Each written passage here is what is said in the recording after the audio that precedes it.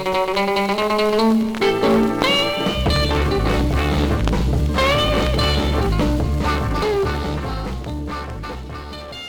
to the Highway Hi-Fi Podcast, where we go track by track through the underbelly of music history, using research and trivia to locate the roots of our obsession with vinyl records. I'm Joe. And I'm Ryan.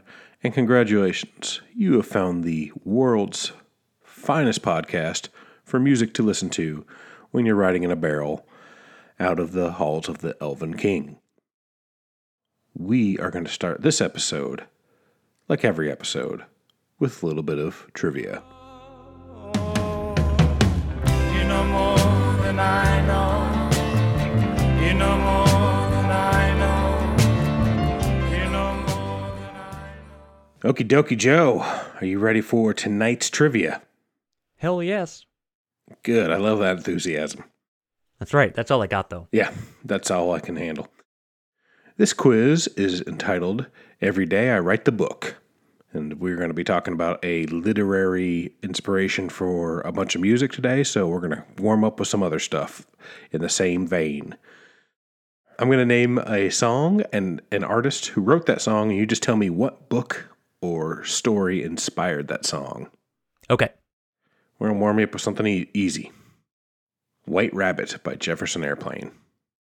Alice in Wonderland or Through the Looking Glass. Sure, one of those. Okay.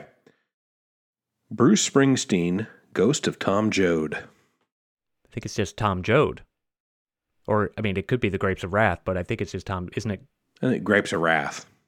Okay, but okay. The character's Yep, Tom Joad. You're right. You're right. Yep. Yep. Paranoid Android by Radiohead. Is it a Philip K. Dick book? Nope. I don't know what it is then. It is Douglas Adams' Hitchhiker's Guide to the Galaxy. Okay. All right. Tales of Brave Ulysses by Cream. Is it The Odyssey? The Odyssey. Very good. Excellent. Have you read any of these books I've mentioned? I have read all of them so far. All right. All right. Weapon of Choice by Fatboy Slim. Weapon of choice? I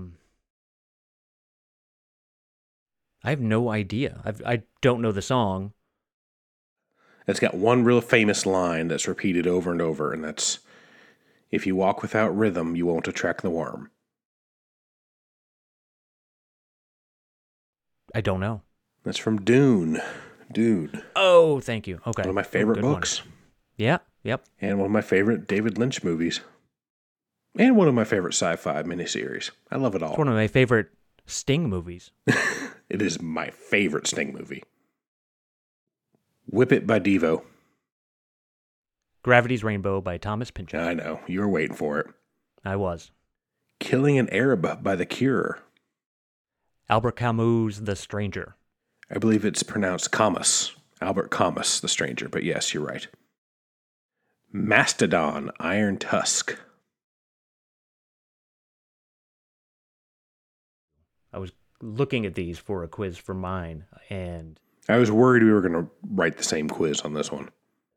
that's why I kind of went away from it, but I did go I went through a lot of these to try to do some research because I was thinking the same thing. I don't know what this one is. That is Moby Dick. You ever read Moby Dick? Sucks. Okay, just a few more. Gary Newman, Our Friends Electric. Do androids dream of electric sheep? They do. You got it. Soma by The Strokes. Oh, I don't remember what this one was. Is it some kind of dystopian novel? Mm-hmm. Young adult? No. I guess it depends what sort of young adult you are.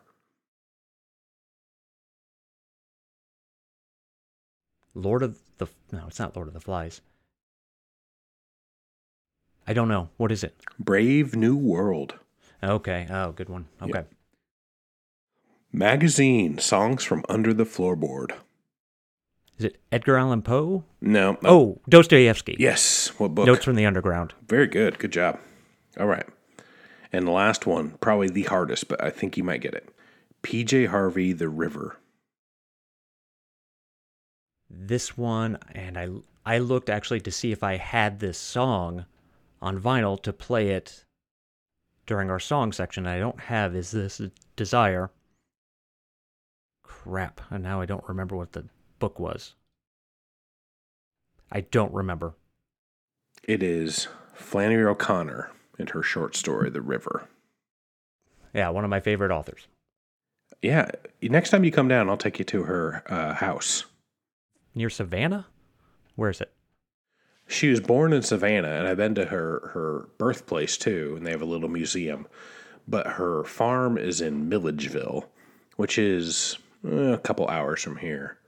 But it's great. It's a small farmhouse, so. Any peacocks left? Yes. Yeah? That's really cool. Yep. Okay, so I think I did okay on that. Yeah, you did really good. I have the audio quiz today, and what I am going to do is I'm going to play 6 clips of music, and pretty standard for what we do. I would like you to name the artist, the title, and then at the end, tell me what the theme of the 6 clips are. Okay. All right, here we go. Track 1. So over I jumped and she pulled me down to a seaweed bed and a pillow made of a tortoise shell. She placed beneath my head. She fed me shrimps and caviar upon a silver dish. From her head to her waist, she was just to my taste, but the bottom part was a fish. Track 2. Won't you take my hand? We'll go back in time to that mystic land where the dewdrops cry and the cats meow. Track 3.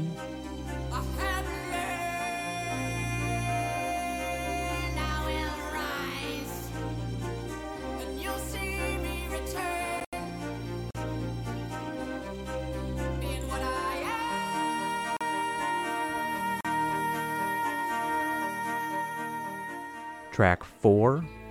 Swim to me, swim to me. Oh, come on, let me unfold you. Track 5.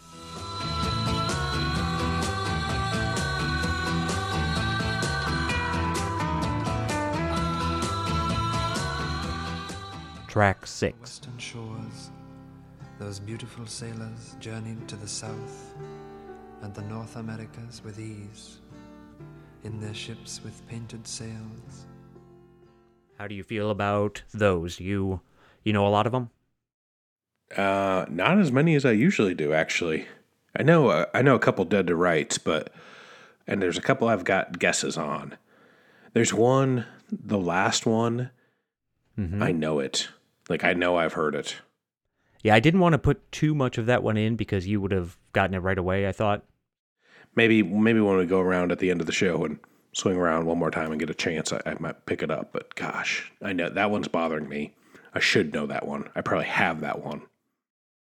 And we'll play those clips again after our song section, and then we will give the answers.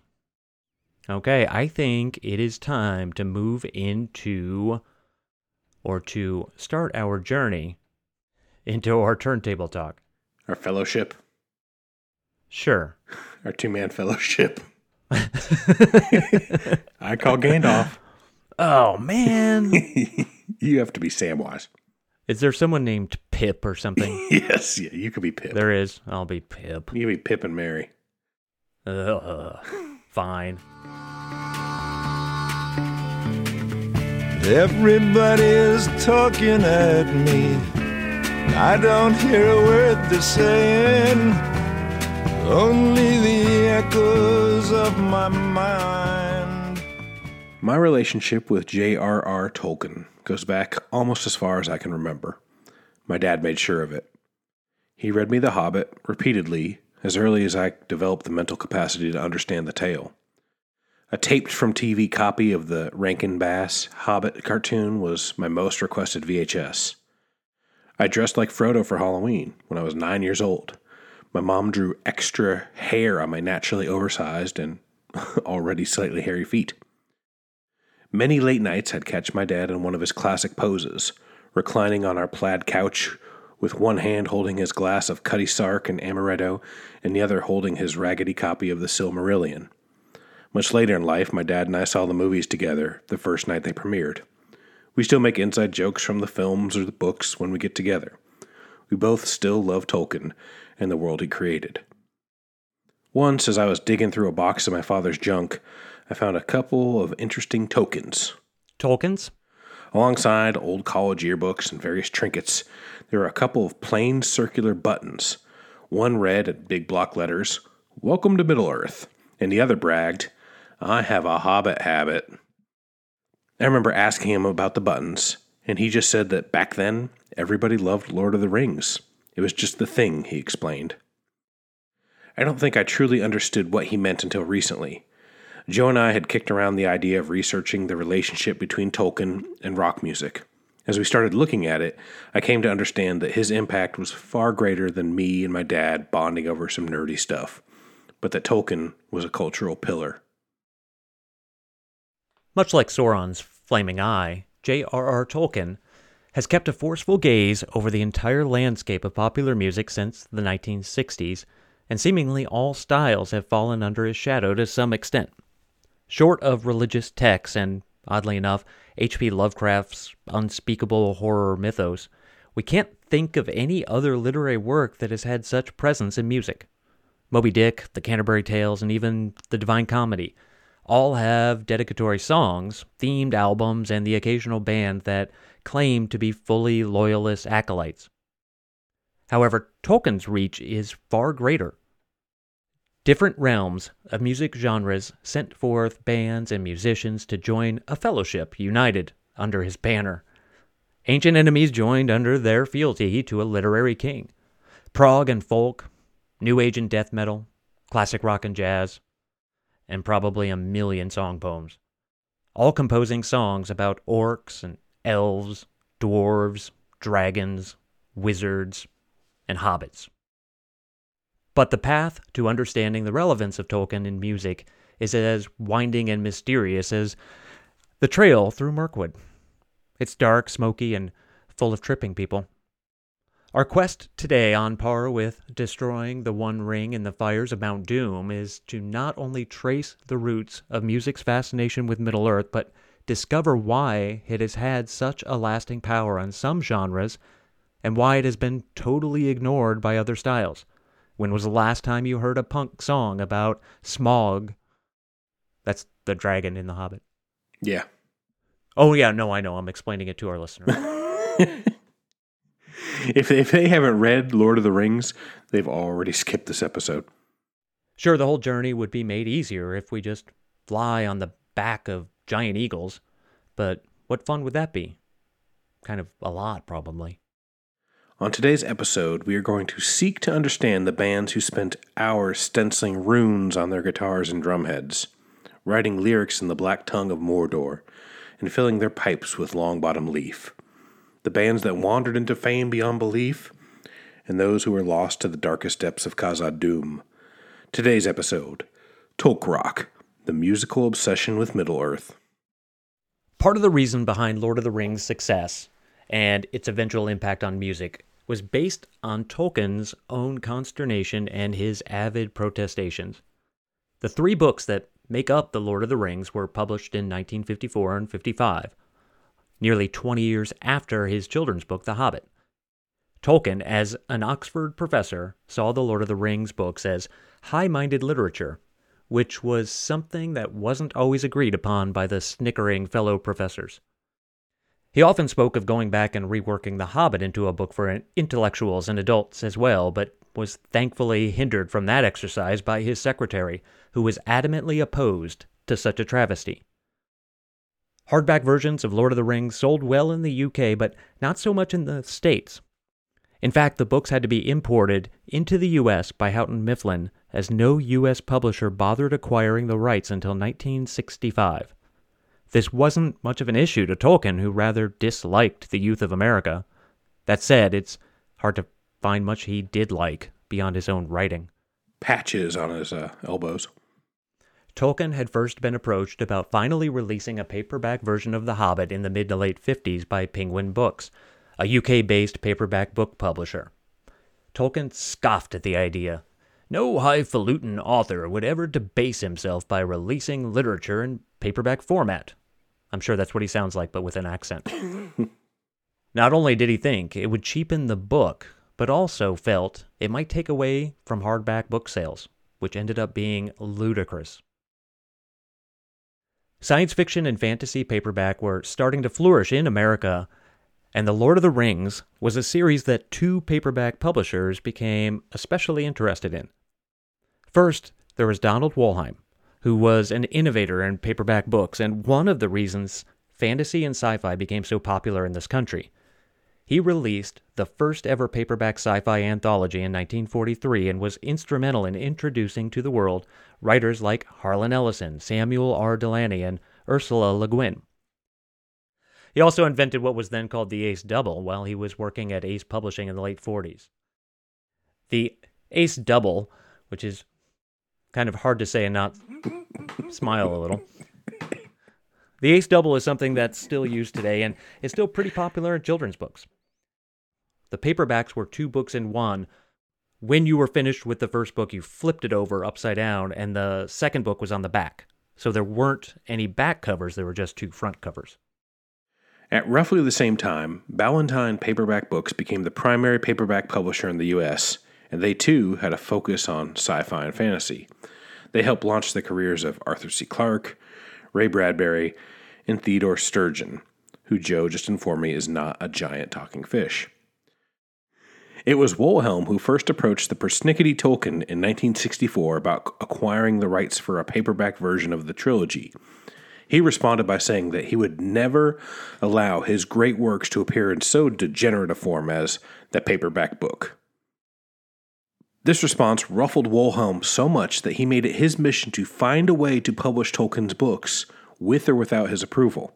That same year, Wollheim, upset about Tolkien belittling his beloved paperback format, found a loophole in the copyright laws and exploited it. He believed that the Lord of the Rings copyright had expired in the U.S., who already had pretty lax copyright laws at the time. By May of 1965, Wollheim's Ace Books began publishing Lord of the Rings and selling them for 75 cents, while paying no royalties. Tolkien was pissed, and, according to his publisher, had to go back and make some changes to the text of Lord of the Rings to get the rights back. By October of 1965, Tolkien, his head steaming like Yosemite Sam, wearing a bow tie, felt pressured into allowing Ballantine Books to sell a paperback version to compete with the pirated Ace version. Ballantine sold the books for 95 cents each because they had to pay royalties, but Tolkien started a campaign to rid the world of the blasphemous editions. He took to the mail, and, along with help with the Tolkien Society of America, TSA, slowly but surely stymied Ace, who ended up reaching an agreement with Tolkien and paid him all of the royalties he'd been owed. This may have been Wollheim's plan all along. He just wanted these books to see the light of day in America, bound by his beloved paperback, and it worked. Not only that, but the excitement it caused boosted sales to an incredible degree. Well, and one thing that I kind of read about is the Ace covers are way better than the original Ballantine covers, right? They're awesome. And even Tolkien did not like the Ballantine covers at all. He liked the Ace covers. There's a quote from his biography by Humphrey Carter. Tolkien says, when talking about the Ballantine covers, he said, "What has it got to do with the story? Where is this place? Why emus? And what is this thing in the foreground with pink bulbs?" He actually liked the Ace ones because they represented the stories or resembled the stories. Right. The other ones are just kind of weird, funny-looking landscapes more than anything. But I do think both the types of covers kind of helped sell them because both of them kind of look psychedelic in their own way. They do, yeah, you're right. I was thinking the emu ones are more almost surrealistic. The Ballantine ones, yeah, for sure. Yeah, yeah. The other ones are a little bit more like golden era sci-fi or fantasy type covers, but cool. Yeah, totally. Like Forbidden Planet. Very stylized. By the end of the 1960s, Lord of the Rings had become a sensation with college students and became the #1 paperback of 1966.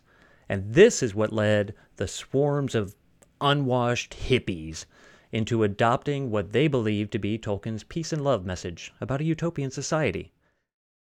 After all, what's more huggable than a fat, dirty, pipe-smoking, stinky, hairy-footed midget? I tried to use that line in college, and it did not work.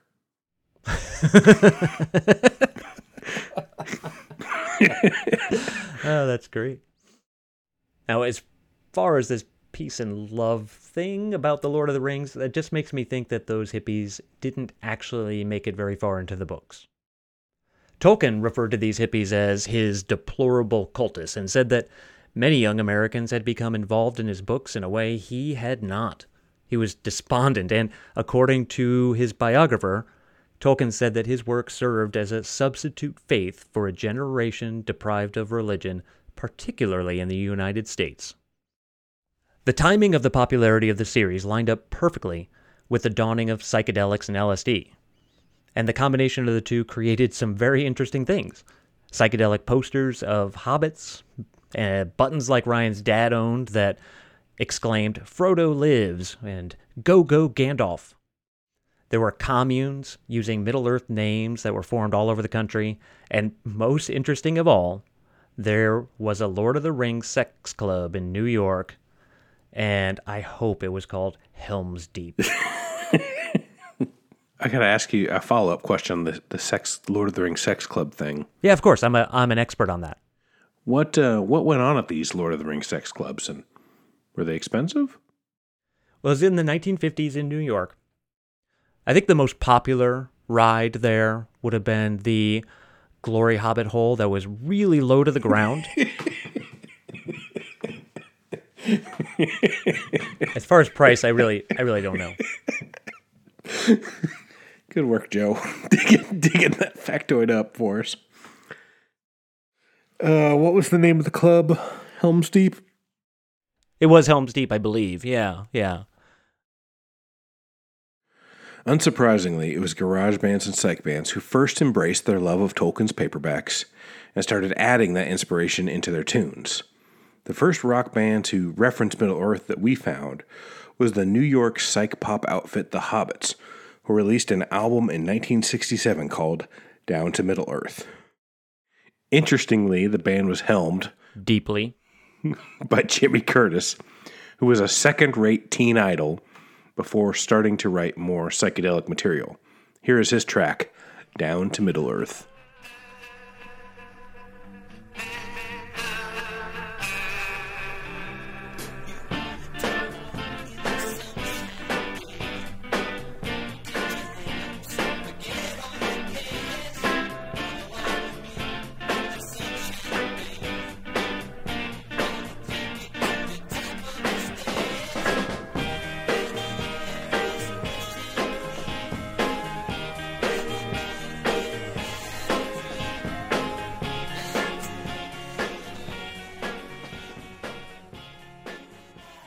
Or how about this rare promo-only 45 from Texas garage band The Magic Rings with their song dedicated to the 60s favorite slogan, Frodo lives. Come, you hobbits, gather round. Gonna make it with the sound. Reaching out to every town in Middle-earth. Frodo lives. Frodo lives. Frodo lives. San Fran Psych Harmonizers' neighborhood children sang of the peaceful lands of the Shire on their ethereal track, Hobbit's Dream. Your shadow falls behind you as you're walking down the street. Your mind's engaged, you're not aware of the people that you meet. cobblestones. You're wandering wild, no direction home. You feel as if you could touch the sky, and yet you give no reason. At almost the same time, English psych rockers and small-faced collaborators Skip Bifferty recorded a song about their favorite hairy-footed race called The Hobbit. There was a hobbit, 13 dwarves in all, leader who was tall, and the human man of magic. There were hazards big and small, they came with every dawn, the hobbit and the human man of magic. For what it's worth, a similar song called The Gnome by Syd Barrett's Pink Floyd was also out at about the same time, and very well could be a nod to hobbits, but it's probably just that 60s halfling zeitgeist. Decidedly darker was Pearls Before Swine's 1968 dirge, Ring Thing. Despite that dumb name, it's probably one of the scarier Middle-earth songs of the early era and set the stage for the obsession with the dark side of Tolkien's writing to come later.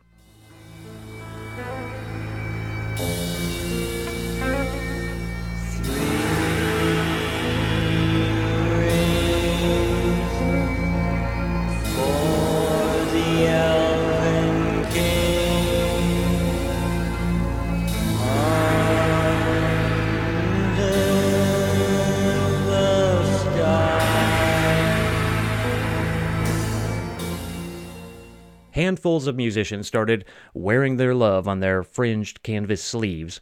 The not Mark Bolan half of the band Tyrannosaurus Rex was a guy who called himself Steve Peregrine Took. He also later formed a band called Shaggart, going from being Hobbit named to being Uruk named. Speaking of T-Rex, the single Ride a White Swan is definitely both about the elves sailing back to the Undying Lands and or Mark Bolan dosing acid off the bill of some unfortunate waterfowl. There was a fantastic Baroque psych band called Gandalf that didn't necessarily specifically allude to Middle-earth, but leaned heavily on the mystical aesthetic. Here's a track from their 1968 album called Can You Travel in the Dark Alone? You are lost in the ocean of your dreams and what is real.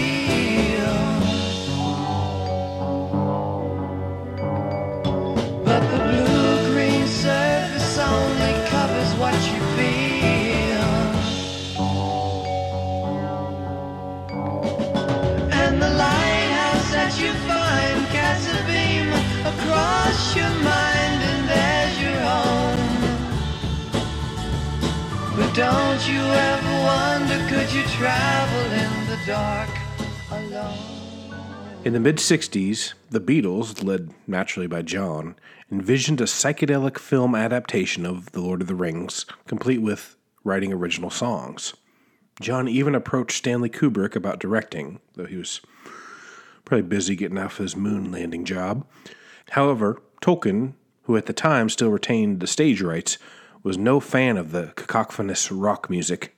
He apparently lived a few doors down from a lounge garage band, who he described in letters as one of those Beatle groups, and thusly responded to the Fab Four, "You shall not pass." The cast for the movie was even determined. Paul was going to be Frodo, Ringo was Sam, George was going to be Gandalf, John was going to be Gollum, and the model Twiggy would be Gladriel. Additional potential casting had Yoko Ono as the treacherous Grima Wormtongue, George Martin as Elrond, the know-it-all Elf Lord, and Mal Evans as the dumb, mute White Tree of Gondor. Can I play the alarm clock?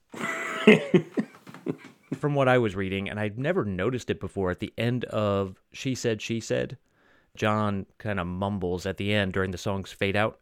He is chanting the words Ash Nazig, is that right? Yeah, good enough. Which are the first two words of the invocation engraved on the Ring of Power.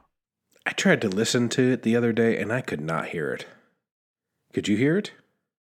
No, I didn't. But I've never noticed it at all. And I've listened to that song probably 100 times. It could also just be like nonsense, or it could be him pretending to talk backwards. Well, it's kind of important because when was She Said was what? Revolver, right? 66? Yeah, so that's one of the first rock music mentions of Lord of the Rings, if he truly did it. Yeah, because they don't get enough credit. Yeah, already. They have to invent Lord of the Rings music, too. Great. I really love the Beatles, but people give them an awful lot of credit for things that they didn't necessarily do. The Hobbits, that band we mentioned, I think was the first one that we could find as far as like straight rock music that really leaned into it, but who knows? Truly, it was Led Zeppelin that popularized entwining Tolkien with rock with the same pioneering enthusiasm that they entwined Mudsharks with hotel orgies. Along with stealing blues songs, Robert Plant went ahead and borrowed from Middle-earth imagery. 69's Ramble On, 71's Misty Mountain Hop, and Battle for Evermore had explicit references, and many of their other songs had more oblique allusions, not to mention all sorts of ruined-out imagery on their album covers. Oh, and Plant's famous dog was named Strider, just to make sure that everyone knew he was all in with the man in tweed. Around the same time, Geezer Butler was under the spell of the books, and also under the spell of narcotics, when he wrote The Wizard for Black Sabbath's self-titled debut. The song conflates Gandalf with their drug dealer, which makes sense since Ozzy probably couldn't tell them apart anyway. I'm guessing he was probably more of a Mumbledore fan. An orc horde's worth of wannabe rockers tried to emulate what the giants of rock were doing. Turning up the fuzz and giant riffs, bands built a sonic altar to Tolkien and played murky proto-metal songs about the fantastical worlds of the occult with druggy eyes and undeserved gravitas that were barely heard outside of Mom's basement and the local bowling alley. Numero put out an excellent collection of these on their Wayfaring Stranger series called The Darkscorch Canticles. Deluxe editions even came with a tabletop game. We're going to play a song from that comp a little later in the show. A few other fun songs slipped past the Black Gates, but never made it to the glorious peak of Mount Doom. In 1969, the band Armageddon released a single album, which might have been entirely forgotten if not for this song, Bilbo Baggins, which is a song from the perspective of Gandalf trying to get the Hobbit to join the quest, but with the tenacity of a drunk frat boy inviting a co-ed back to his place at closing time.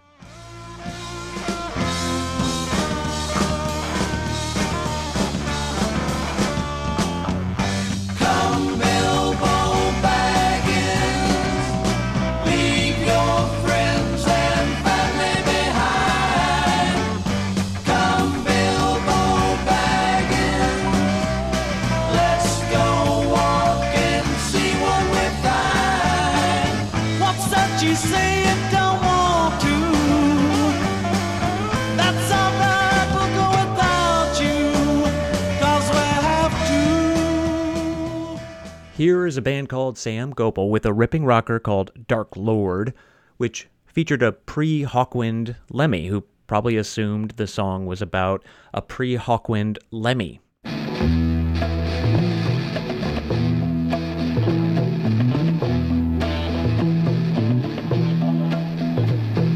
Black wings across the sky bring the nightfall. Winds whine around the stars, black riders call.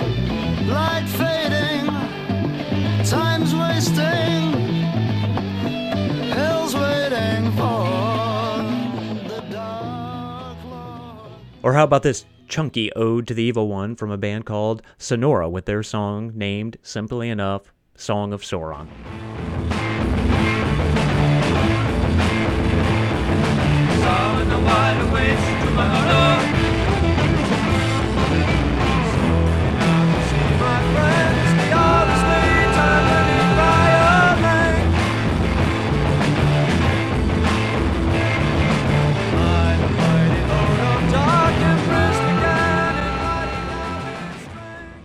Along with their rougher cohorts, progressive rockers also held on to the Lord of the Rings like it was the precious. In 1970, Genesis released the song Stagnation on their first record, about the same time as Ramble On and The Wizard. The song's lyrics about waiting by a silent mirrored pond and eating fish definitely seem to evoke Gollum. I thought that song was about Phil Collins kind of seeing somebody drown and then somebody else not saving them. But I think Peter Gabriel said that Phil Collins was Gollum in the song and in real life. It's about Peter Gabriel wanting to drown Phil Collins. Much more directly was a couple of songs by Rush's Neil Peart, who is dead now. Wow. Way to bring it down. Holy cow. Where did that come from? Should I not say that? Much more directly was a couple of songs by Rush's Neil Peart. The first is a proggy, cheesy ode to the elf's forest realm, Rivendell, and the second, a 3-part, 12-minute opus about Sauron called Necromancer. It works well, actually, as Geddy Lee's voice perfectly mimics the deafening mating call of the Nazgul. Styx was way late to the game, with the 1978 release of the song Lords of the Ring. No one knows why the S got moved. One of the mysteries of the Valar, I expect. Probably just afraid of getting sued. Tolkien did like to sue people. He was litigious. Like in this case, when lesser prog acts, who definitely paid homage to Tolkien, also feared his wrath. Marillion, the British post-punk prog project, was shortened from Silmarillion for fears of Tolkien's lawyers breaking upon them as Uruk-hai looting a village.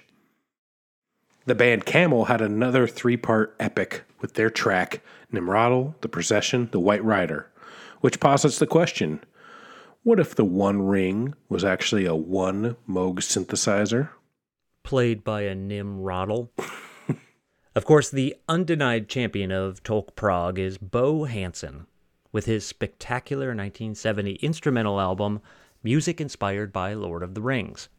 Trippy guitars, frolicking synths, loopy drones, sinister organs, jazzy flourishes, which predate similar work by Rick Wakefield and Brian Eno. Hansen was given a copy of the trilogy by a girlfriend and fell in love with the book. He left the girl and then moved in with a friend to record the album. That friend was evicted thanks to Hansen's magical raucous. Undeterred, Bo, who apparently has an ego the size of Balrog's testicles, left his buddy to find a new home and went on to swindle a radio station and a couple dudes to finish his tribute. Published first as Sagan Om Ringen. Can you help me with that? Joe, you know that I took Swedish in school. No, let me handle this. Okay, thank you. Origin, Sagan Om Ringen. Thank you. I think our fans will appreciate that. That really helped me quite a bit. I thought it was going to be more phonetic. Oh, I can do it phonetic. You want phonetic? Yes. Orja, Borja, Sagan Om Ringen.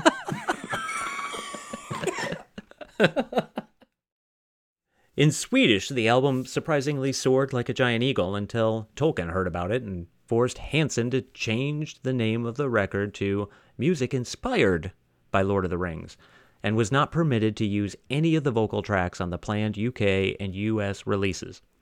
No matter, the record was still a huge success, soundtracking countless smoky makeout parties.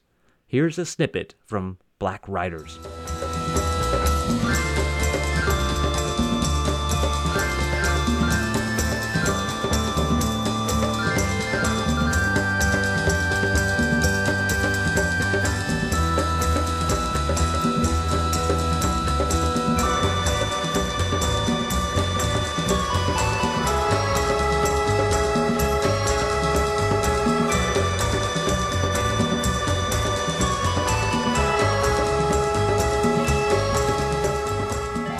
Beyond psych, hard rock, and prog, there's even more styles representing their admiration. For folksters, Sally Oldfield, sister of the Totally Tubular Mike, put out a heavily Tolkien-influenced album called Waterbearer with a multi-part track called Songs of Quandai, which veers from straight balladeering to synthesized singer-songwriter to Afrobeat folk.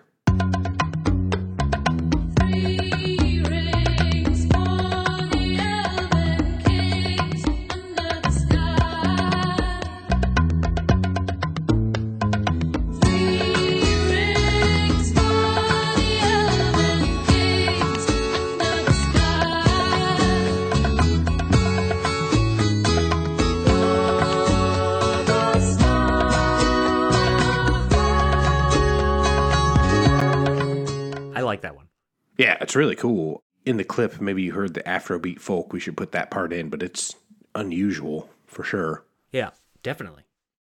Trader Horn went full-on Renaissance fair for their cut 3 Rings for Elven Kings. The band was a duo consisting of the keyboardist and not Van Morrison vocalist from Them and the former lead singer of the Fairport Convention, Judy Dybel. The album is pretty good if you're into that British folk revival stuff. I'll pass.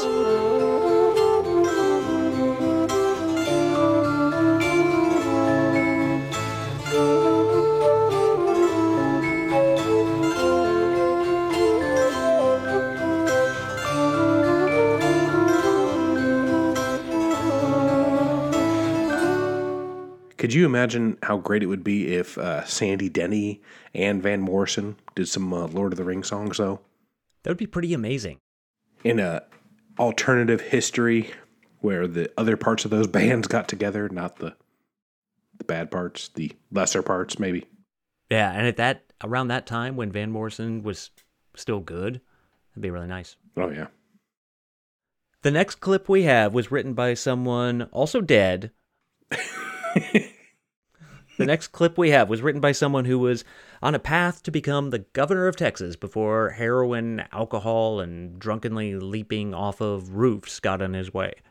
Townes Van Zandt wrote Silver Ships of Andalar before the Silmarillion was even published. That's how on top of the Hobbit fad he was. Though Andalar isn't a place in the known world of Middle-earth, he does sing of Valinor, which is from a tale Bilbo Baggins told in The Fellowship of the Ring. But every thought in that noble company was forward man through the lifeless plains of Valinor, where reigns the dark and frozen one. And with tongues of fire and glorious eyes, we pledged our mission be. According to Townes Van Zandt, he said, "This is my folk epic. Warriors against dire odds and maidens a-watchin' the keep. It comes from reading too many Lynn Carter editions, I'm sure. It took 36 hours and an entire legal pad to get it on paper. I'd like to see Tiny Tim record it." There wasn't nearly as many, but occasionally jazz artists would give a nod. Don Cherry had a song called Gandalf's Travels. And in the swingingest parts of Mirkwood resides Australian jazz composer John Sangster, who released not 1 but 3 Middle-earth eclectic and abstract jazz records, starting with the Hobbit Suite in 1972. Here's Sangster's Belladonna Took.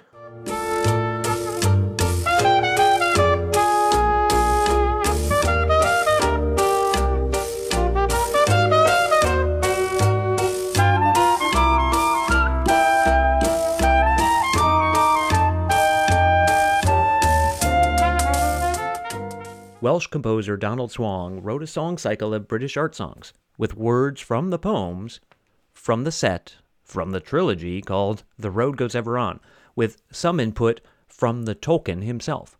The music is about as fast and furious as an Entmoot on the history of moss migration. There are so many things that I have never seen.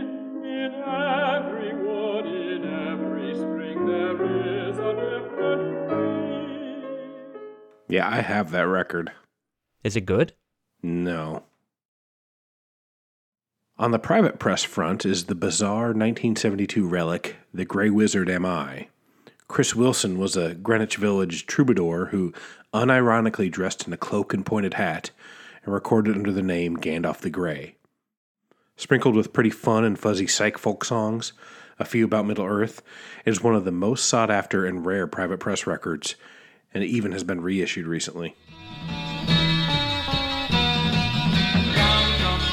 Shire and Hobbiton hills, over the Brandywine Bridge, further past Breed on the Great East Road, and over the very last bridge, stopping at Rivendell and then heading out the misty mountains. And here's a junk shop glam lost single by the band Bombadil with their song Breathless. Bombadil was actually a prog band, Barclay James Harvest, making fun of glam, which is a bit like the orc calling the goblin black.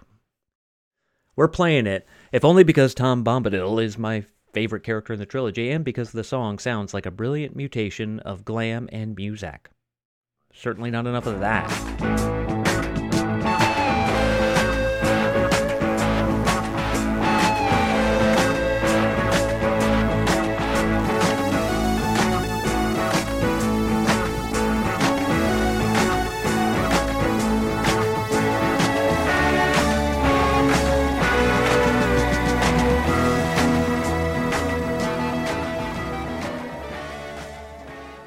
Even the Jesus people got in on the fantasy fun.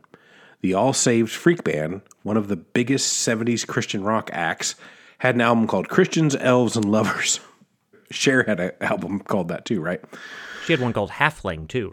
Yeah, it's about her husband. Anyways, this record had a dude dressed as Gandalf on the cover, and this odd track called Theme for Fellowship of the Ring. Frodo and Samwise, they did quite well in Mordor, where the shadows lie. Destroyed the ring in the fires of hell in Mordor, where the shadows lie.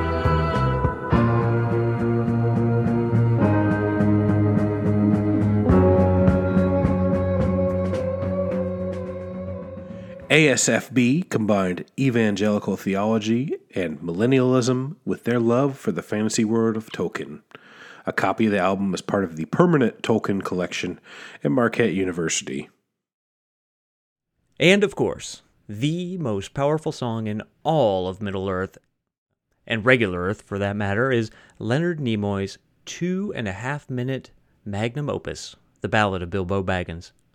We covered this extensively in our Finding Nimoy episode, but because we care about you, the listener, here is a bit of the greatest pop tune ever. In the middle of the earth, in the land of Shire, lives a brave little hobbit whom we all admire. With his long wooden pipe, fuzzy woolly toes, he lives in a hobbit hole and everybody knows him. Bilbo, Bilbo Baggins, he's only 3 feet tall. Bilbo Baggins, the bravest little hobbit of them all. I feel like I get younger every time I listen to that. Like it's keeping me alive. As the hard rock and prog wave subsided in the late 70s and early 80s, the culture of fantasy-loving fanboys dug in hard into cheap paperback high fantasy sword and sorcery novels by Tolkien followers like Terry Brooks and David Eddings. They spent their Friday nights gathering in basements to roll D20s against the whims of dungeon masters. Gary Gygax, creator of Dungeons & Dragons, was naturally massively influenced by the work of Tolkien. So much so that the Tolkien estate threatened legal action, surprise, surprise, prompting the removal of the hobbits and ents from an early version of the game. One does not simply walk into Mordor and infringe on intellectual properties. I know it's not exactly on topic, but do you remember that themed band? It was Twisted Sister and Devo playing together as D and Devo. Do you remember when that band backed up Kenny Rogers for a tour? D and Devo First Edition. Or do you remember when they did a reunion tour 30 years later and they advanced D and Devo? Advanced. A burgeoning music scene focused on loud, fast guitars, heavy beats, and over-the-top vocals was just starting to take shape. As these long-haired weirdos started headbanging in garages, there seemed to be an unspoken reverence to Tolkien. This motif would snowball to the point where they are now, countless bands using the ideas, names, and sometimes words from Middle-earth to their own metal band ends. Certainly, fantasy wasn't the only literary influencer. Science fiction, horror, mythology, and Gothic writing all imprinted on these bands, but Tolkien was a head above. No one is quite sure why these metal bands all of a sudden get such a Bill Boner for these books. We had a discussion at length about this. Like, why do these tough guys who want to appear and often are evil seem to bow to a tweedy Catholic Oxford language professor? 2 decades earlier with the hippies, it made some sense as an important handbook to counterculture, with the Lord of the Rings focus on the horrors of war as well as anti-materialistic, pro-nature, and communal living themes. This was very different, though. Those themes were all eschewed for their opposites, the dark elements of the novel: war, destruction, fear, death, industry. There's actually very little about why metal took such a dark shine to Tolkien's writing. And much of what we did find in interviews comes across as either super simplistic, like, we were big fans, everything else was boring, or esoteric bullshit from madmen rantings, whose writings have been 86'd even from Facebook, which I found out without meaning to. I was trying to send you a link to this horrible human being just so you could read a little bit of it, and I sent it, and it said, this has been blocked. So I thought it was a mistake, so I sent it again and again and again, and it just block. It's not allowed to be sent, apparently. That's probably a good thing. We have synthesized it down to 3 main hypotheses for the 180-degree turnaround in musical influence. First was the influential bands. Guys in metal bands were no doubt listening to Zeppelin, Sabbath, Rush, and probably, though they might not admit it, a bunch of the prog stuff too. Since Tolkien's worlds were such a big part of the bands they admired and emulated, it almost gave permission for it to be cool enough to draw inspiration from. The second factor is lonerism. Metalheads have a reputation for being more antisocial and running in equally esoteric crowds. No doubt that the nights spent reading fantasy novels and playing role-playing games helped them find their niche to embrace and eventually empower their nerdiness. These were topics which created a bond between like-minded, fantasy-loving metalheads. And like the characters in Lord of the Rings, they didn't like haircuts. The final factor, and what often seems to be a driving force, is that Tolkien presented the perfect aesthetic of evil. Basically, the malevolent presences in the Lord of the Rings were an easy shorthand for seeming wicked. The look and sound of the names, creatures, locations, and ceremonies, which Tolkien drew from Norse and Celtic origins, seemed to embody evil, and metal bands wanted to capitalize on the incarnate maleficence. Certainly, Middle-earth was not the only hunting grounds for metal as pagan, Viking, medieval, and satanic imagery, which is used almost interchangeably. However, the odd thing is that other than a few notable exceptions, which we will discuss in a moment, it seems like the appropriation, for the most part, is surface level in the naming of bands or albums or songs. In other words, many bands use the fantastically sinister-sounding Tolkien reference in a name and then sing nothing specific of the trilogy again. Just kicking ass and Tolkien names. Examples of this go all the way back to proto-doom heavy metal legends Cirith Ungol, who named themselves after the western mountains of Mordor and its guard tower whilst bonding over Tolkien in an English lit class. Cirith Ungol formed way back in the 70s, but didn't release the first album until 1980. They would also use the fantastic Michael Moorcock artwork for their album covers.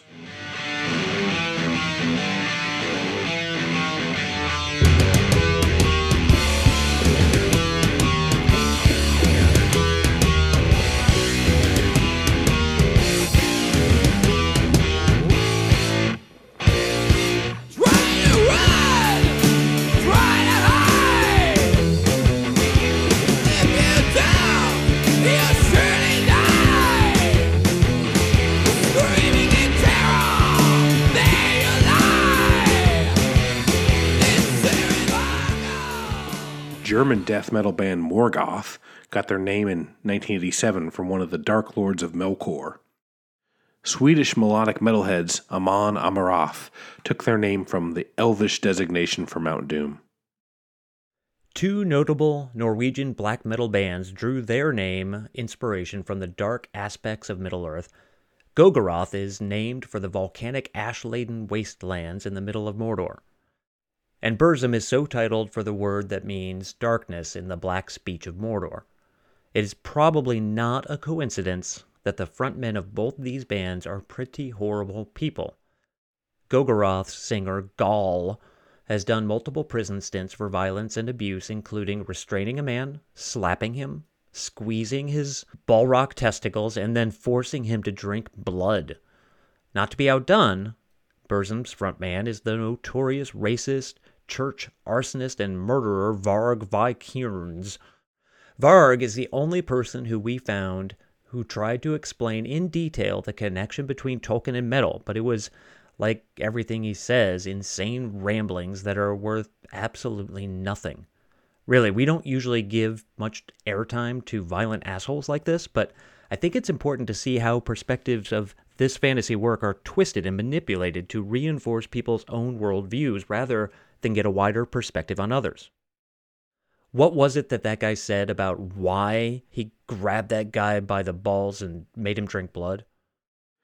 So the whole thing about that Gaul guy, when he was in court, the way he defended himself, as he said, all that, the whole restraining, slapping, squeezing, and forcing him to drink blood was just a big confusion. He was actually just trying to get a little bit of blood out of his carpet.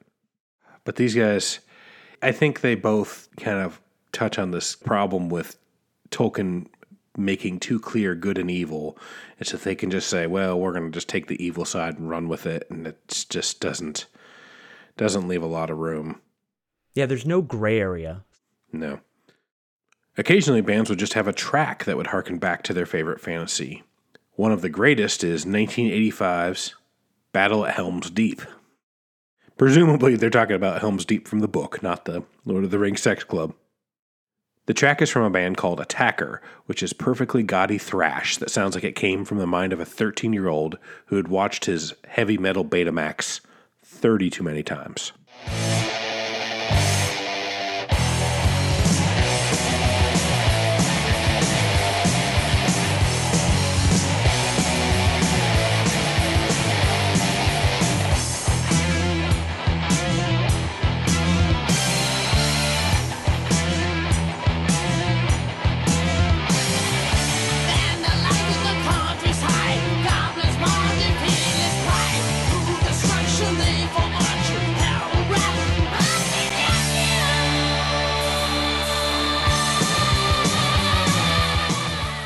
Megadeth had a song called This Day We Fight, which is an allusion to Aragorn's pre-battle speech at the Black Gates. Though we're probably thinking this is from the movie, not the book, but who knows. There are some bands that almost exclusively write and record music about Tolkien, which is sometimes classified as Tolkien metal. Though the sound and style vary somewhat, Tolkien metal is usually more atmospheric and moody, often incorporating layered, symphonic, or even traditional melodies to give a more epic sound with the black or death metal vocal barking screams. Think Gwar sending Fairport Convention through the meat grinder, or an Iron Maiden cover band at open mic night at the Prancing Pony. It's pretty cheesy, but it's also a lot of fun. The earliest band to make the journey to the lonely mountain of Tolkien metal was Austrian power metal band The Summoning, formed in 1993. With programmed drums, synthesized strings, and infusion of lute and flute folkiness, there's a high fantasy quality to all their work. They would also write entire songs in the Black Tongue of Mordor, kind of like Billy Joel did with Uptown Girl. Here's the song The Passing of Grey Company from the Minas Morgul record.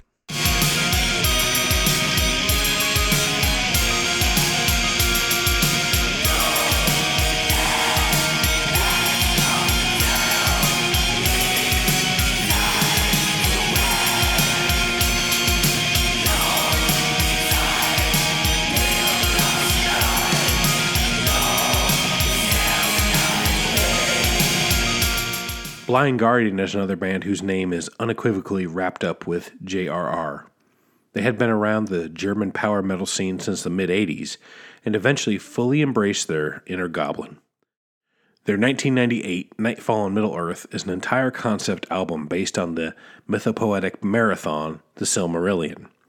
There's a rumor that the German band was at one point in negotiations to help soundtrack the films, but Peter Jackson told them to fly, you fools. Here's their song, Into the Storm.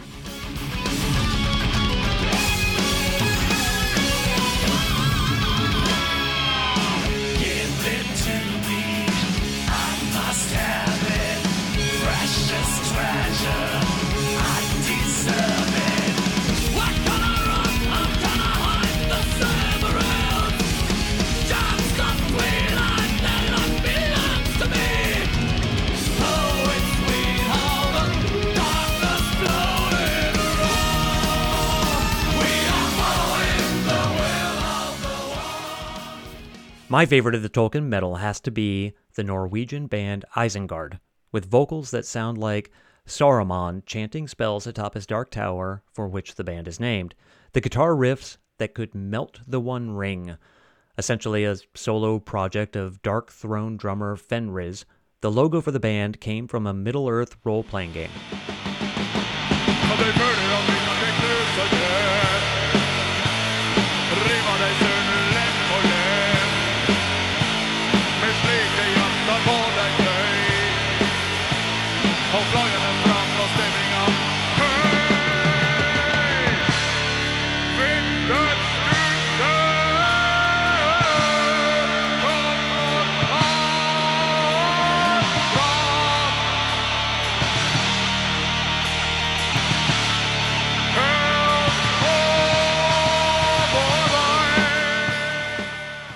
Another band we enjoyed as much as Salted Pork is the folk metal band Minhyreth, that wields a bagpipe with the same reckless fury as a charging Oliphant. Is that like from Justified or Deadwood Oliphant? He's more of a Deadwood Oliphant. Bagpipes make any musical style about 30% more terrifying. Just ask Rufus Harley.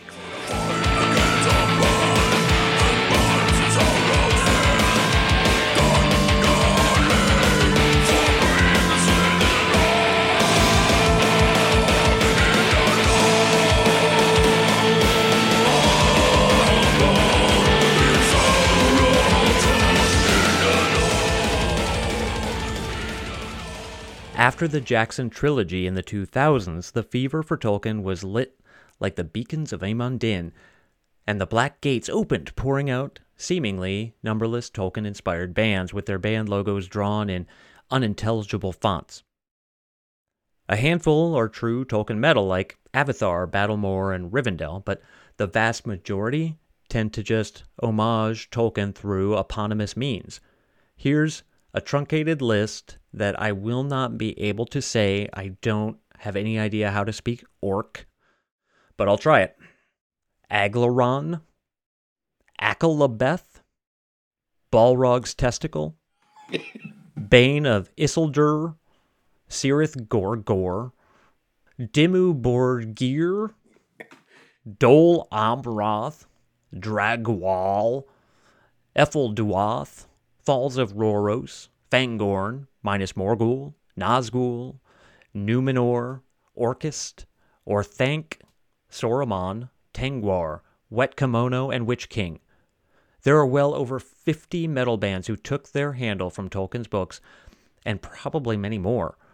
One list on TolkienMusic.com had 30 separate musicians using some variation of Lothlorien for their band name, mostly metal and prog. Of course, one of those was a pre-movie soundtrack Enya jam, and I think the name of it was Orkanoko Frodo. And these bands come from everywhere, usually Western European, but also Russia, India, Serbia, Mexico, and Australia. One ring to rule them all, and in the geekiness, bind them. The movies also provided a catalyst for a lot of new agey and home symphonic inspiration. There are a ton of these records out there as well. You can imagine the covers, musicians in cloaks and tall cloth boots with elvish jewelry sitting in idyllic forest spots holding lutes and harps. Interestingly enough, the sound is almost the polar opposite of black metal, but invasive and homegrown in much the same way. Another oddity popped up in the 90s called the Tolkien Ensemble, started by two composers with the expressed aim of creating the world's first complete musical interpretation of the poems and songs from The Lord of the Rings. The Danish orchestra had the blessing of the Tolkien estate, and 4 albums and some 150 musicians later, they met their lofty ambition to put the lyrical poems to music, including this Treebeard song. In the willow meads of Tassarinan, I walked in the spring. Ah, the sight and the smell of the spring in Tassarion. And oh yes, that was Christopher Lee's Amazing Bellow. Besides singing in the ensemble and playing Saruman in the film trilogy, Christopher Lee actually met Tolkien in a pub called the Eagle and Child and allegedly received his blessing to play Gandalf should a film ever get made. Lee was a lifelong fan of Tolkien and actually took crappy wizard roles in the 90s to make a case for his getting a part in the movies, which worked out pretty well.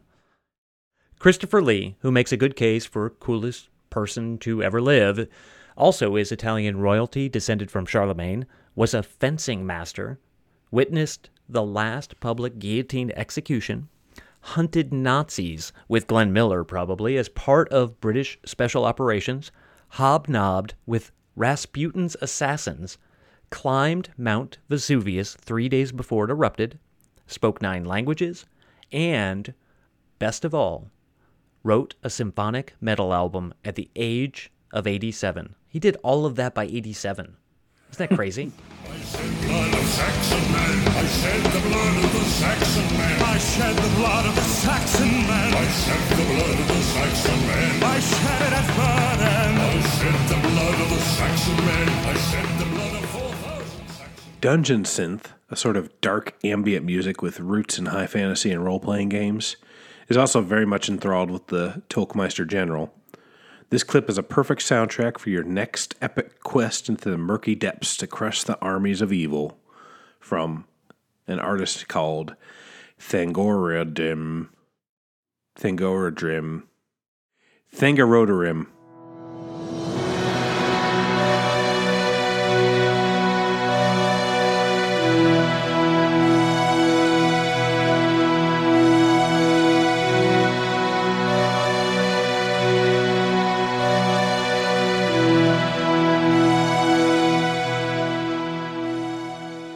What is amazing is that outside these fringe musical genres, music about Middle-earth is almost non-existent. Starting in the 70s and 80s, punk music has almost completely ignored Tolkien. Even punk's offshoots, goth rock and indie rock, which seem like they might be ripe for some Hobbit action, don't dare go near. Perhaps it was a reaction to folk, classic rock, and prog's strong embrace of the fantasy books, or even just a disregard for the simplistic good versus evil narrative. Either way, Tolkien is no quarter with the hipsters and must seek shelter with crystal-hoarding post-modern hippies or the moody, crystal-smoking black-clad Heshers. We mentioned Lovecraft earlier, but it seems like every style of music writes stuff about Lovecraft, and I don't know... why that is, where Tolkien is it's either the real metal or the real, like, kind of new agey stuff, but just kind of, most bands aren't writing stuff about him. I think there's something about horror itself and just the fear that is involved with that, or the anticipation of being scared, where there's just more depth, maybe. There's more going on. I don't know, there's more tension. The Fall has a song that's an H.P. Lovecraft song-ish, and Mountain Goats have Lovecraft in Brooklyn. There are a bunch of them. Yeah. He seems to be way more pervasive with kind of modern bands who are not in those real, set genres. Maybe Lovecraft, even though he was a horrible person. Yeah.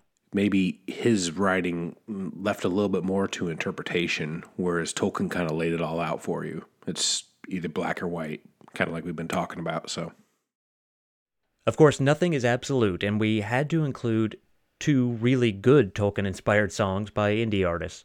The first is from Scottish glum folk specialist Appendix Out with this bittersweet tune called Grey Havens.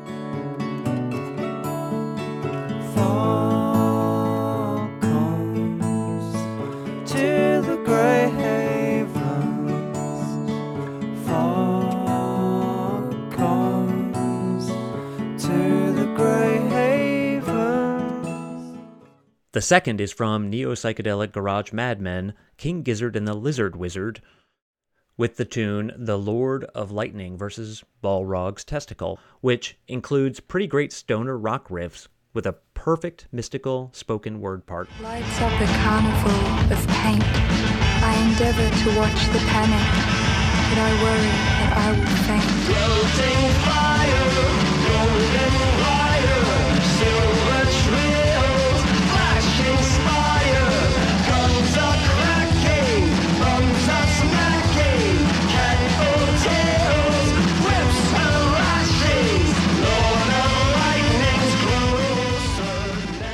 And the ingenuity continues down the road. Melopoeia is a musical project that takes words and converts them into music. They elected to create an album called Tolkien A Nullendale by translating the first chapter of Tolkien's Silmarillion into synthesized orchestral black metal, with each letter representing one note on the chromatic 26 Edo scale and words translated into chords. The music has no artistic input from the creator, but just follows rules set forth by him. Here's a sample from the track Voices of the Aenir. Woven in harmony that passed beyond hearing into the depths and into the heights and the places of the dwelling of Iluvatar were filled to overflowing. At the heart of Tolkien's works are two central concepts: the journey toward personal growth and the conflict between good and evil. Circumstances force the characters to change to meet the tasks at hand. Bilbo and Frodo have to leave their comfort zone and skip a few meals to become adventurers. Gandalf the Grey must become Gandalf the White with additional power to wield, but more responsibility to the free peoples. Aragorn must put aside his ranger lifestyle to become the king he was destined to be. Saruman and Gollum become corrupted by greed and power.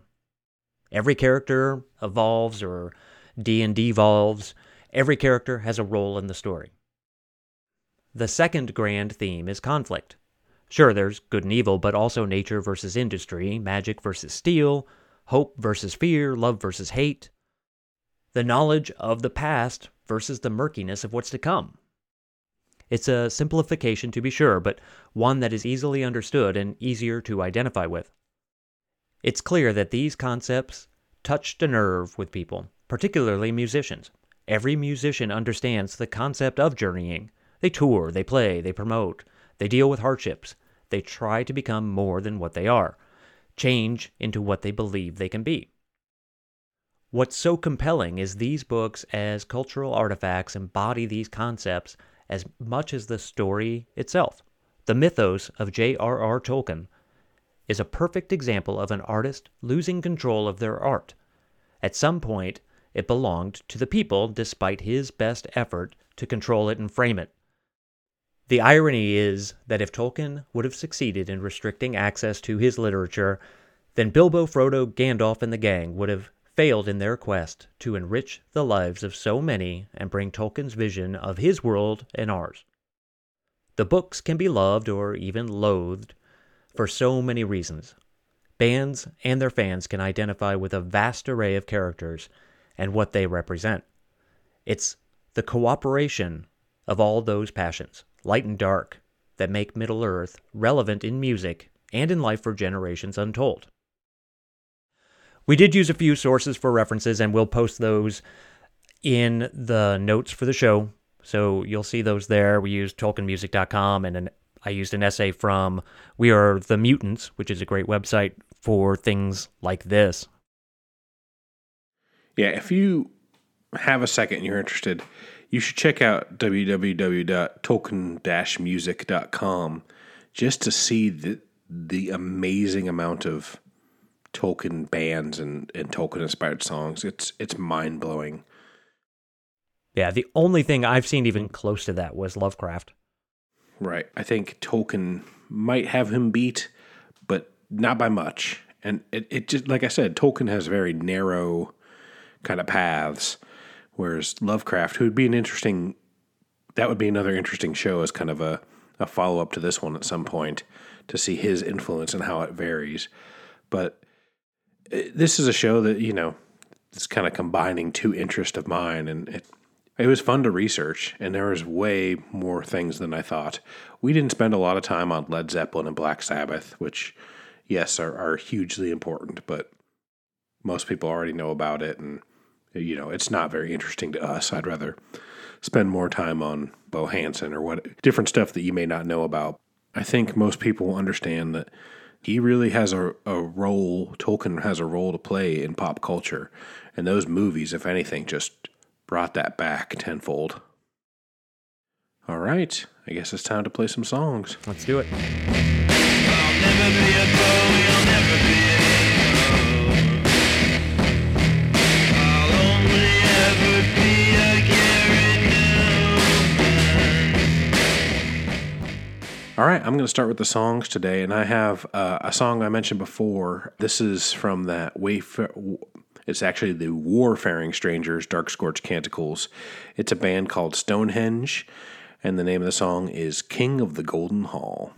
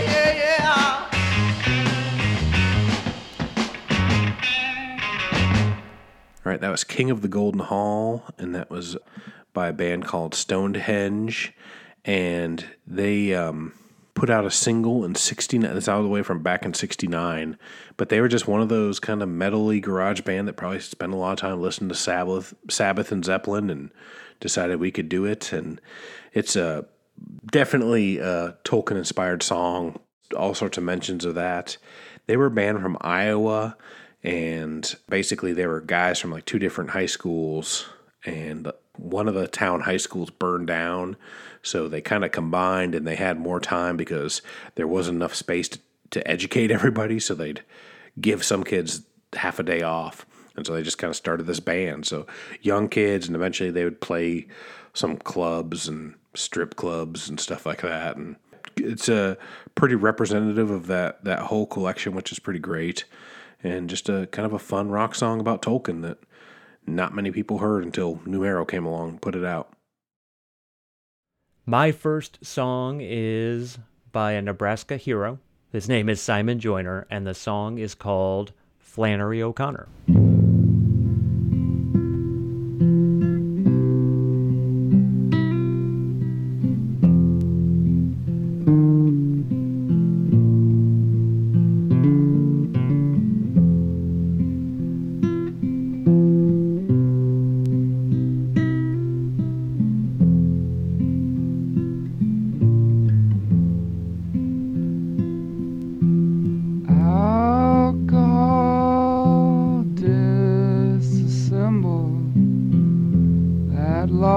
lost generation, just as nicotine claimed the late great Yul Brynner.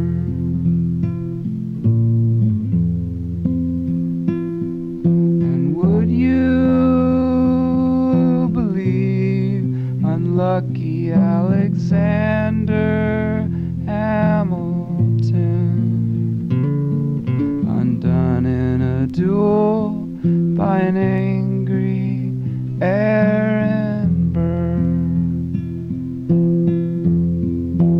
Cancer stole my dad's best friend. My friend Phil put a hole in his head, and Virgil stuck a sword in his abdomen when his girlfriend sank into a stranger's waterbed. And Lucy killed Charlie again today with her soft, deceiving eyes. But I still shed a tear for him, for the faithful and the blind.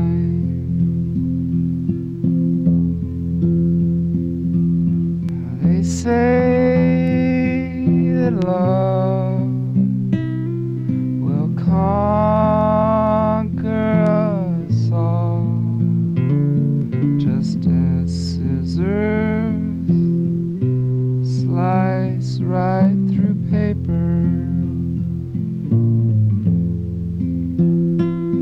But I'm hoping that paper still covers rock, 'cause a rock can kill somebody's savior.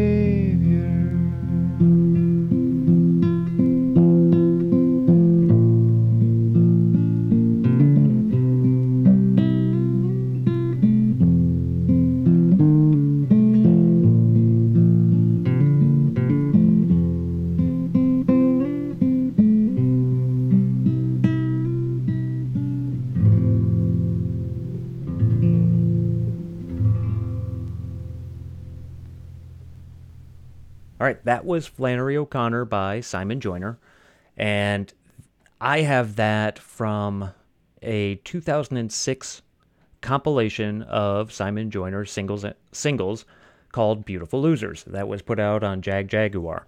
And the song itself was first put out on as a cassette-only compilation for various artists by Cactus Gum Recordings in 1996.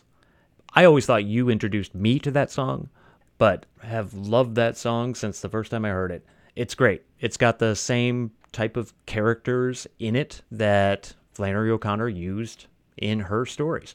It's really well made. Yeah, it's a good song.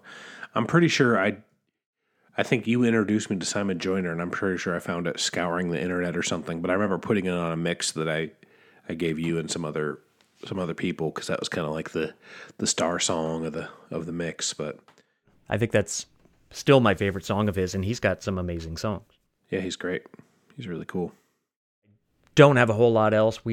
This is a pretty long episode, so just wanted to play that so people could hear how amazing Simon Joyner is. My next track is nothing about literature or Tolkien or anything like that. This is a song called Goldener Reiter, and it's by Joachim Witt. It is a new wave song from Germany, and here it is.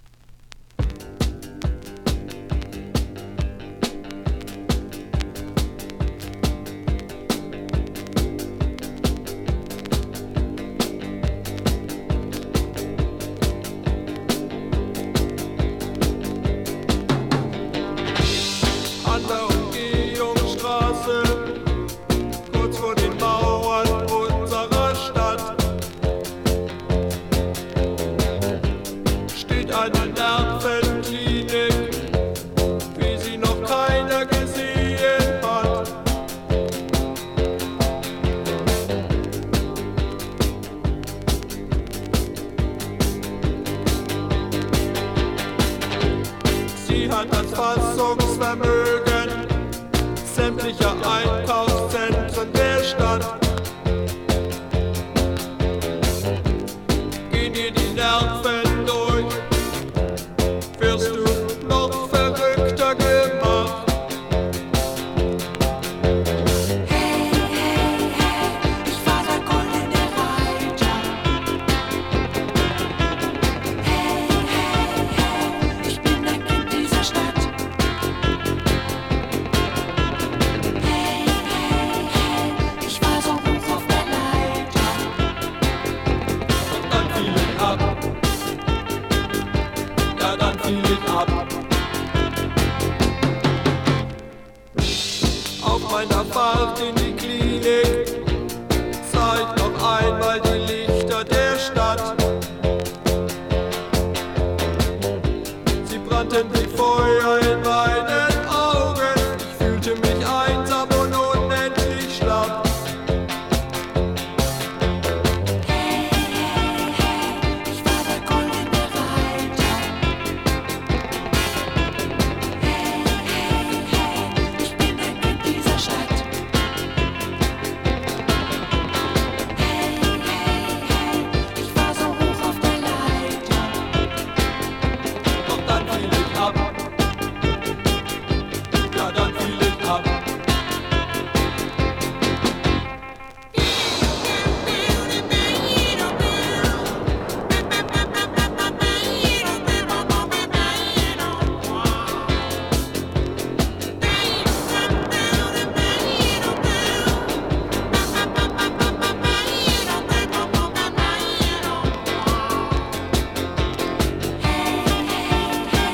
Ich war der goldene Reiter. Hey, hey, hey, ich bin ein Kind dieser Stadt. Hey, hey, hey, ich war so hoch auf der Leiter. Und dann fiel ich ab. Ja, dann fiel ich ab. Sicherheitsnotsignale, lebensbedrohliche Schizophrenie. Neue Behandlungszentren bekämpfen die wirklichen Ursachen nie. Hey, hey, hey, ich war der goldene Reiter. Hey, hey, hey, ich bin ein Kind dieser Stadt. Hey, hey, hey, ich war so hoch auf der Leiter. Doch dann fiel ich ab. Ja, dann fiel ich ab.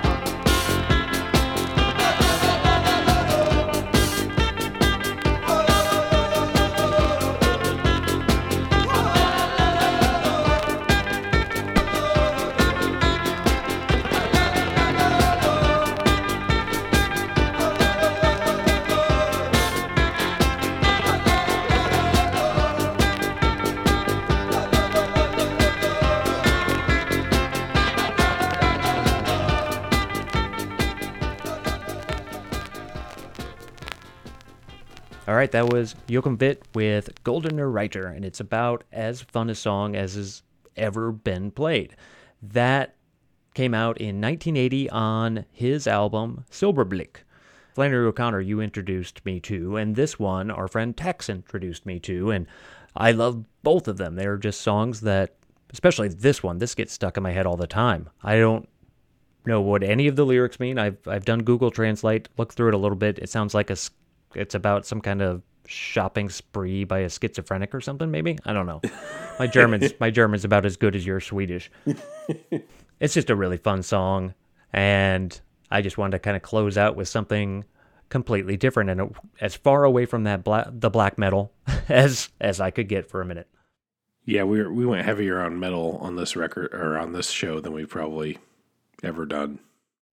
Same thing would happen if we did Lovecraft. I think there's a wider range of genres, but there's still a lot of metal bands that, and a lot of the same bands we talked about that also have songs that reference or are inspired by Lovecraft. Yeah. There was a lot of different influences, including my next song. I did get this record for this show. As we were digging through, I found this, and we'll talk about it after I play it. This is just a clip of the song. The entire song is 12 minutes, so I don't want to play that, but I'm going to play you a clip. And the song is by a band called the Nazgul, and it's a clip from the song The Tower of Barad-dûr.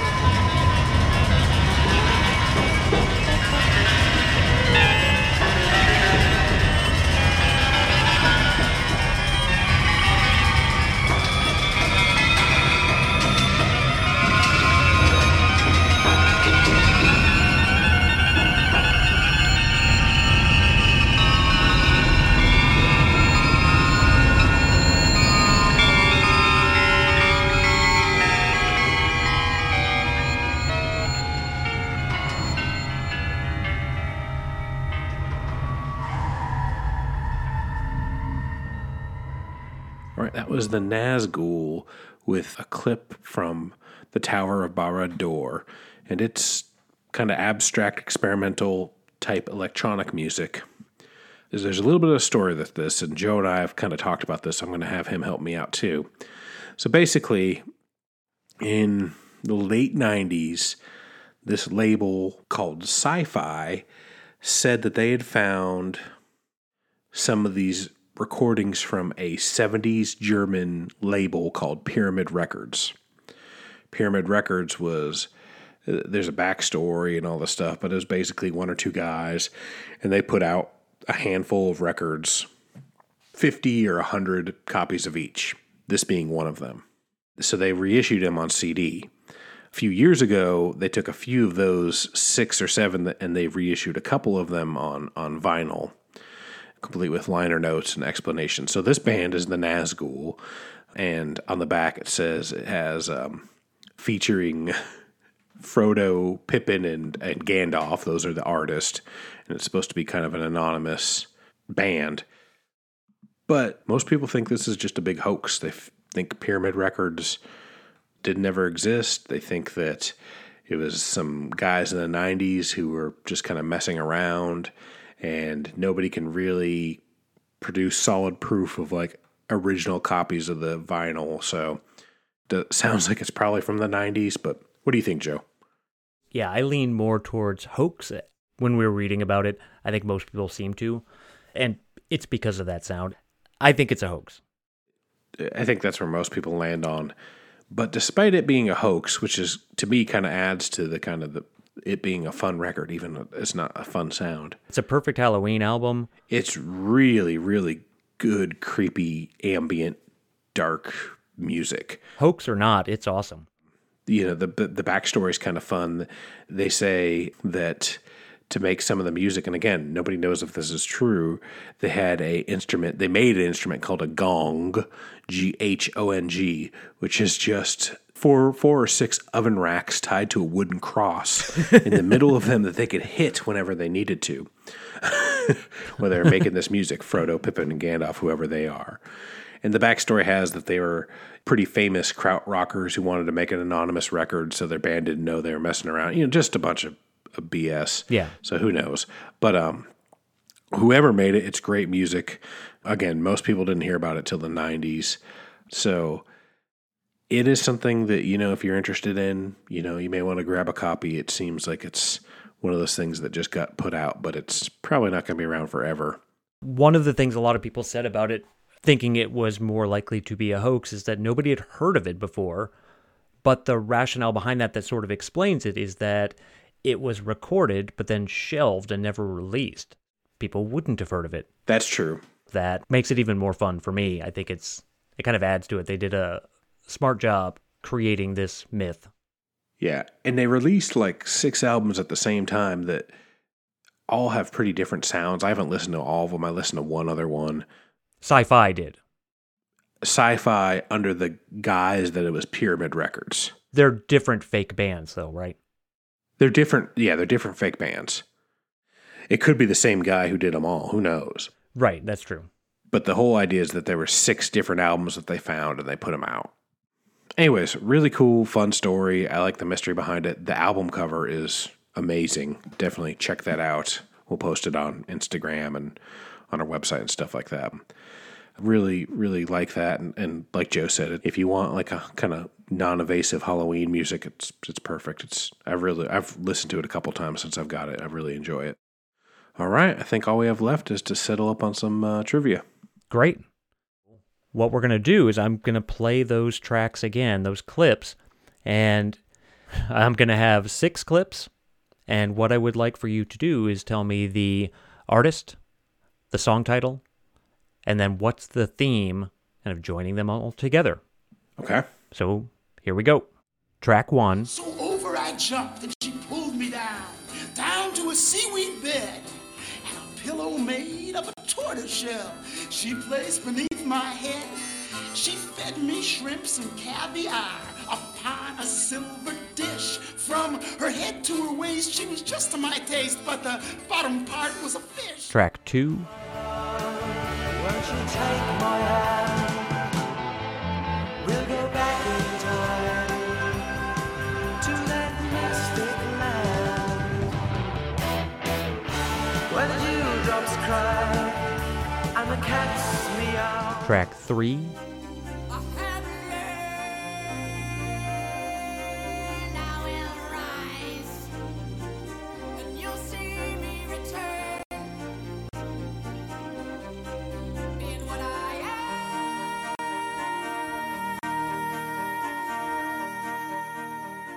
Track 4. Swim to me, swim to me. Oh, come and let me unfold you. Track 5.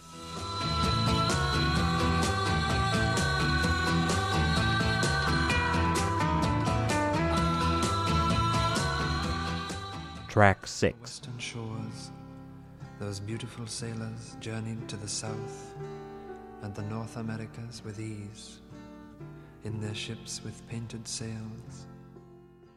So hopefully that wasn't too difficult, at least most of them. How do you think those went? I think the first song is Shel Silverstein. It is, yes. I don't know for a fact what the name of the song is. I'm guessing it's like Mermaids or something like that. Yeah, I was trying to give you a hint with that. It is called Mermaid. Oh, okay. Yeah. I vaguely remember that from one of his books. We used to go up to a cabin and, like, you know, they had all his books late in the attic and where the sidewalk ends. So we used to read those, and those used to be some of my favorites. His albums are really good, too. Yeah. He's got a very distinct voice. All right. The second was Spinal Tap Stonehenge. Yes. The third, I have no clue. I didn't even have a lead on it. Okay, it's Sinead O'Connor with the song Troy. Oh, okay. Troy. Very good. 4, I'm pretty sure, is Tim Buckley's Song to the Siren. It is Song to the Siren. It is not Tim Buckley. It's not? Is it This Mortal Coil? No, that one is a female singer. Yeah, I thought, okay, who was it? This is Robert Plant. Oh, okay. I knew the song, so I assumed it was Tim Buckley, but it did not sound like Tim Buckley. No, yeah, it totally doesn't.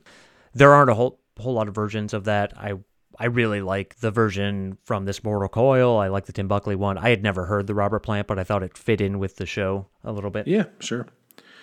All right, number 5. I think it's Shocking Blue Venus, but I'm not sure. It is, yes. Okay. Yep, I tried to find a spot in that song that would be harder. Yeah, you didn't give me much to work with. The last song is the song that bothers me, because I feel like I know this. I feel like I might even have it. It's some sort of 60s or 70s songwriter, I think. Yes. Like a folk guy. Yep. Let's see.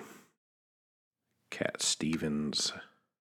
It's not like James Taylor or Simon Garfunkel. You wouldn't do that, I don't think. No. Oh, God, no.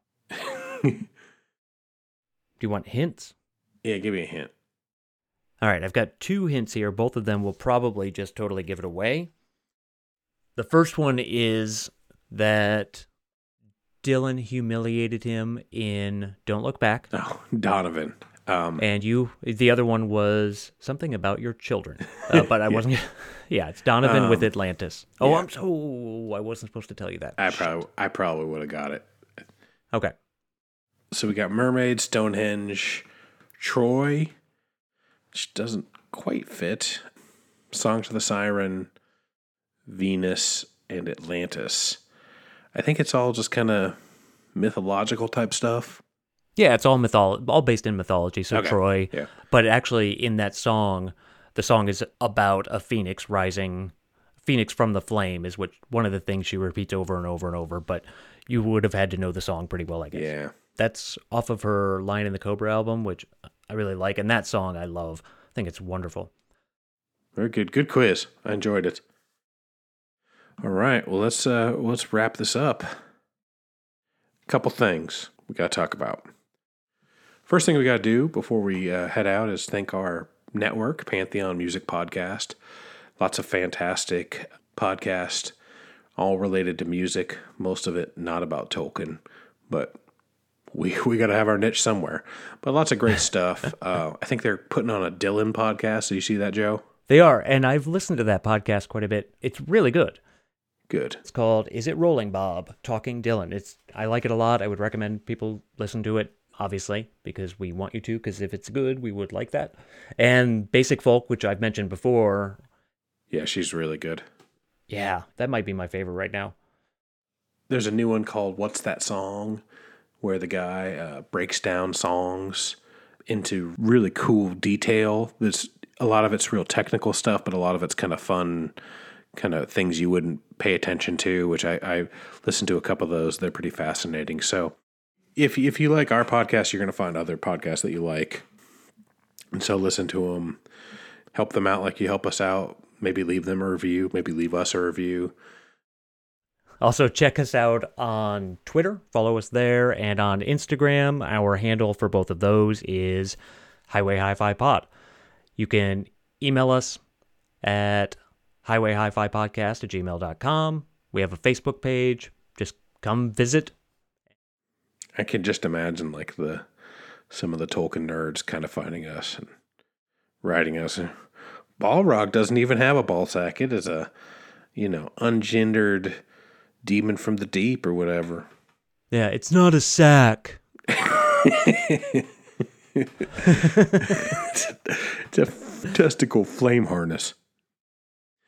Thanks, everybody, for listening, and please check us out, interact with us, send us an email, send us ideas. We got some pretty cool shows coming up. We will talk to you next time. The end. How glorious. Orgy Borges Swag.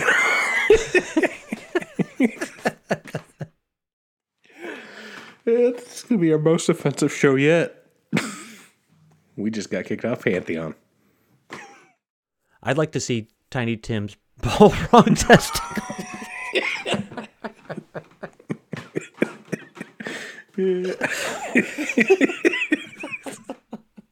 If Tiny Tim had heard this episode, he would have come like 5 times. Ooh, I got to get to the Helm's Deep. If I do it one more time, it'll be like doing Candyman in the mirror. And it's going to pop up. She's going to be really short, though. 3 feet tall, Enya. If she's that short, she'll put her dick through that.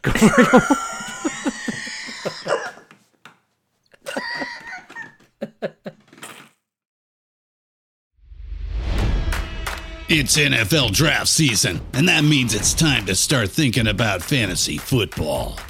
FantasyPoints.com features industry-leading experts and prognosticators using proprietary hand-charted data to help you score more fantasy points. FantasyPoints.com is the place to go for whatever kind of fantasy football you play. Whether you play fantasy football, daily fantasy sports, or do a little bit of everything, Fantasy Points has the meticulously researched content to guide you to victory. And why wait for the fall? Fantasy Points also covers the new spring football league, the UFL.